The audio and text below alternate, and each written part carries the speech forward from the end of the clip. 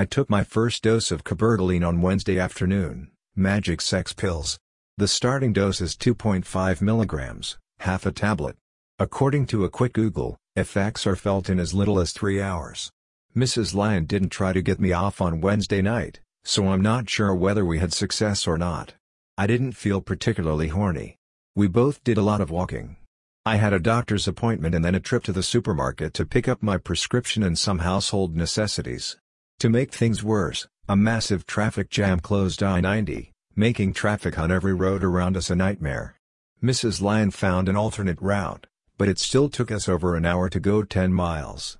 The next half-tablet dose is on Saturday. If I'm still not orgasmic, the dose goes up to 5 milligrams next Wednesday. So far, I'm not feeling any side effects from the drug.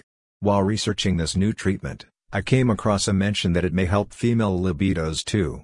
There is some, very sketchy, evidence that hyperprolactin levels in women reduce their libidos. I found one that suggests this is the case. The study looked at young women with very high prolactin blood levels. It also cited the loss of libido observed in men with high prolactin levels. A second study too with a small, 25 women, pool of patients with high levels of prolactin showed a strong correlation between loss of libido and high prolactin levels. The study had 25 women with normal levels as a control. Even though it was a very small study, the results show that both women and men lose sexual capability when prolactin is present. I'm surprised that Mrs. Lyon's doctor didn't check her prolactin level, or just prescribe cabergoline. Based on what I could find on the web and what my urologist said, this drug is generally safe to try unless there are specific conditions that contraindicate it. Actually, I'm not surprised. Sexual medicine isn't a subject that all doctors study. In fact, most urologists have very limited knowledge.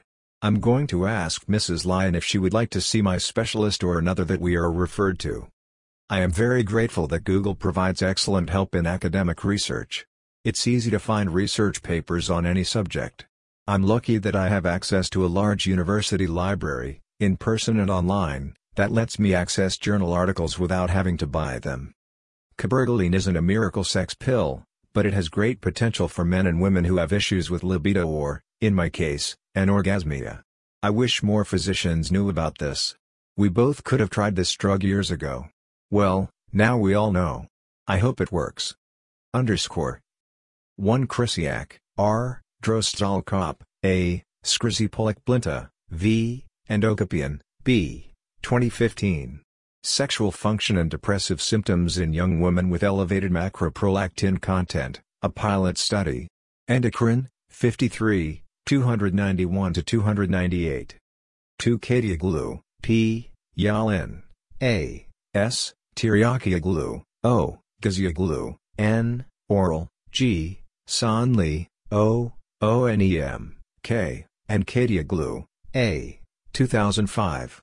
Sexual dysfunction in women with hyperprolactinemia, a pilot study report. The Journal of Urology, 174-5, 1921-1925.